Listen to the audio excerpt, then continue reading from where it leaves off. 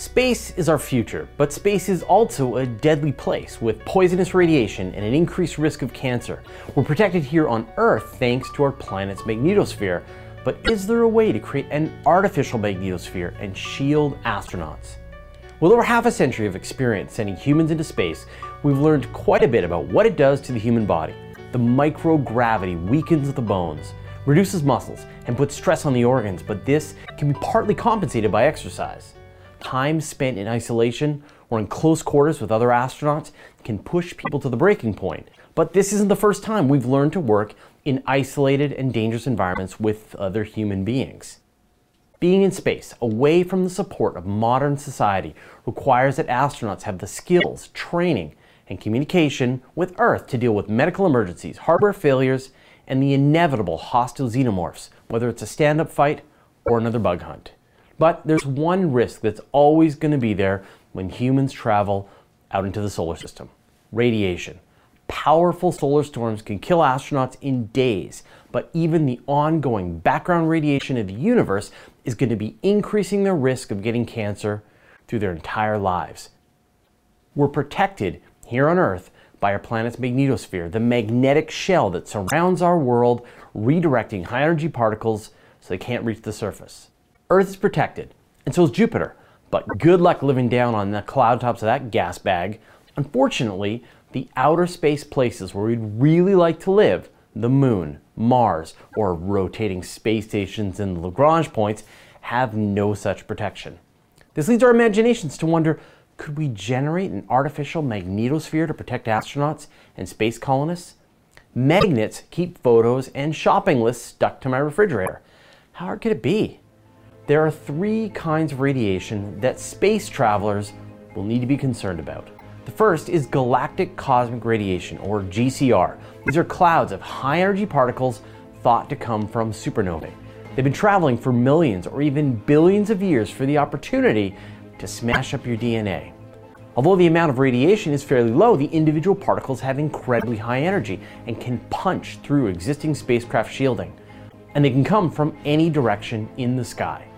When astronauts close their eyes, they see flashes of light, cosmic rays zapping through their retinas. The second kind is known as trap radiation.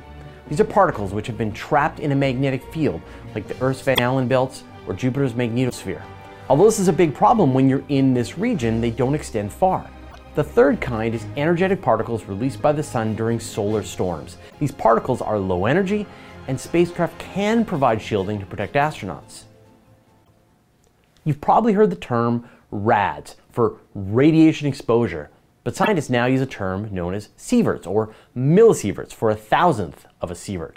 In the short term, if you get half a sievert of exposure or 500 millisieverts, then you'll experience the symptoms of acute radiation poisoning. We're talking fatigue, nausea, vomiting, seizures, and eventually death. Get a few sieverts in one dose, and death is the likely outcome. But the radiation can also harm you over your lifetime. For every additional sievert you experience, you face a 5% increase in the risk of developing cancer in the future. NASA's policy is that an astronaut can't get more than a 3% increased risk of cancer as part of their career. Any mission that would give an astronaut that kind of risk won't be approved. Astronauts in low Earth orbit accumulate 10 times the amount of radiation you get down here on the surface. And astronauts beyond the Earth will experience 10 times the radiation of a low Earth orbit mission. During its flight to Mars, NASA's Curiosity rover measured the amount of radiation dosage it was experiencing through the trip. According to the radiation assessment detector instrument on board Curiosity, it experienced an average of 1.8 millisieverts of radiation per day during its voyage. The majority were galactic cosmic rays, high-energy particles from other stars in the universe, while only 5% of that came from the sun, thanks to the lower activity of our star during this period. According to NASA, it's like getting a full CT scan every 5 or 6 days. But the bottom line is that for a human trip to Mars lasting as much as 1,000 days, the risk of cancer goes beyond NASA's policy. And for humans living on Mars and in space, a human will experience much worse, not to mention lethal doses during powerful solar storms. During the Apollo era, NASA just sent astronauts quickly through the magnetosphere to minimize the radiation dose from the trapped radiation surrounding the planet. And they'll use the same technique for future missions out into deep space. Beyond that, NASA looks at physically shielding the astronauts. The Orion crew capsule, for example, will be equipped with an instrument called the Hybrid Electronic Radiation Assessor, or HERA. It will give the astronauts a warning when there's an increase of solar radiation so they can protect themselves. They'll have about an hour to create a temporary shield made from storage bags and supplies on board Orion. They need to stay inside their homemade fort for up to 24 hours until the storm passes. Now I'm sure you're thinking, let's just surround the spacecraft with an artificial magnetosphere. There we go, problem solved. Of course, NASA has thought of this, and they've been struggling to implement this idea for over 40 years. Wernher von Braun designed a hypothetical spaceship containing a solenoid that would direct an electric field to generate an artificial magnetosphere. You've probably done this experiment in your school science class. If you run electricity through a wire, it generates a magnetic field. The more electricity you pump through the wire, the stronger the field, and this is called an electric dipole. The problem is that the strength of a magnetic field produced by an electric dipole drops by the inverse of the cube of the distance. In other words, the bigger the field, the more energy you need. And that gets expensive fast. But in the last few decades, amazing new materials called superconductors have been developed, providing a way that electricity can move through material with almost no energy loss. And they work best at cold temperatures, and space is generally pretty cold. So in theory, using a superconducting wire, it should be possible to generate a powerful enough magnetic field using only a few dozen kilowatts of power. That's a lot, but within the energy budget of a spacecraft. Back in 2011, NASA's Innovative Advanced Concepts Group awarded a contract to Advanced Magnet Lab for the development of an artificial magnetosphere. They proposed surrounding a spacecraft with expandable superconducting coils. Once charged up, the magnetic coils would expand around the spacecraft, protecting it from the various forms of radiation. In the end, the team concluded that although this technology is feasible, it's not ready. The state-of-the-art in superconducting materials weren't light enough to provide better protection over just piling up junk in the spacecraft. In other words, it's still better to just go surrounding yourself with your own food, water, and other supplies than to try to generate an artificial magnetic field. The European Space Agency thinks it's on track to develop an artificial magnetosphere thanks to a collaboration with CERN. And if anybody knows how to direct charge particles, it'll be the folks operating the Large Hadron Collider. They worked on the European Space Radiation Superconducting Shield project known as SR2S. It used a superconducting wire made of magnesium diboride coiled up.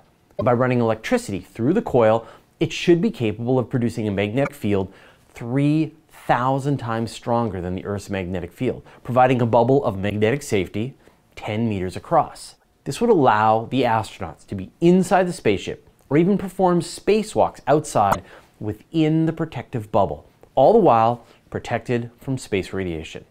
And we last heard a flurry of announcements about this technology in 2015, and I reached out to the director of the project, Dr. Roberto Battiston, who is also the director of the Italian Space Agency. And according to Dr. Battiston, the experiments went well, and the next step is to investigate higher temperature superconductors, but nothing that's ready to protect astronauts. Instead of protecting a single spaceship, though, what if you could protect an entire planet? At the recent Planetary Science Division meeting held in Washington, D.C., a team of researchers proposed a pretty clever way to protect Mars from solar radiation.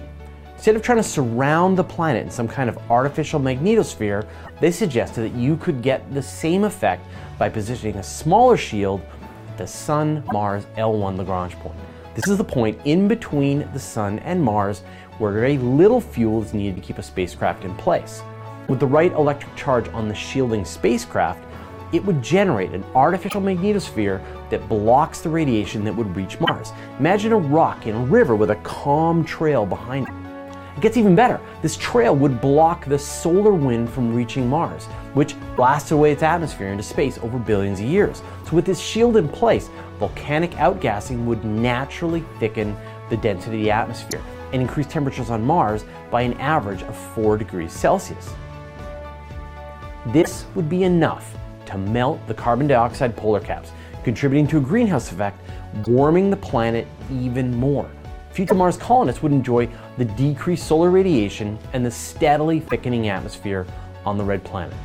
Unfortunately, this technology would only protect against solar radiation. It wouldn't help against the galactic cosmic radiation. In a moment, I'm going to talk about a cool proposal that would create an artificial magnetosphere on the surface of Mars. But first, I'd like to thank Jordan Barnes, Sindre Svensby, Amon Carlson, and the rest of our 813 patrons for their generous support. If you love what we're doing and you want to get in on the action, head over to patreon.com/universe today. Although the L1 shield will protect lunar or Martian colonists from solar radiation, it doesn't help with the galactic cosmic radiation. In order to protect against that threat, a researcher from Italy named Marco Perroni has developed a solution, planting a huge wired donut into the ground and running electricity through it. He proposes building a huge solenoid or donut that would be embedded in the bedrock of the moon or Mars, and although the full solenoid will be up to 1 kilometer below the surface, part of the ring would pass above the ground, providing a protected area for the colony. The solenoid would consist of huge cables that would pass an electric current, and by doing so, generate a powerful magnetic field that protects the colony from both cosmic and solar radiation. The cables would also provide the structure for the roof of the colony for a micrometeorite shield, which would block a view straight up, but would be open to space on the sides. Below this protective shield, the actual colony would be housed in smaller domes, fully protected from the radiation coming from space. It would be an enormous undertaking, but once completed, would give colonists a safe place to live and work on the surface of another world. Although it sounds like an easy enough idea, the task of creating an artificial magnetic field is actually quite challenging. It requires advances in harnessing superconducting materials, and it could still be a long time before anyone cracks this, so that a future astronaut commander can just say, "Shields up," when a solar storm is passing by. How do you feel about the risks? Would you be willing to increase your chances of getting cancer if it meant being one of the first humans to go to Mars? Let me know your thoughts in the comments.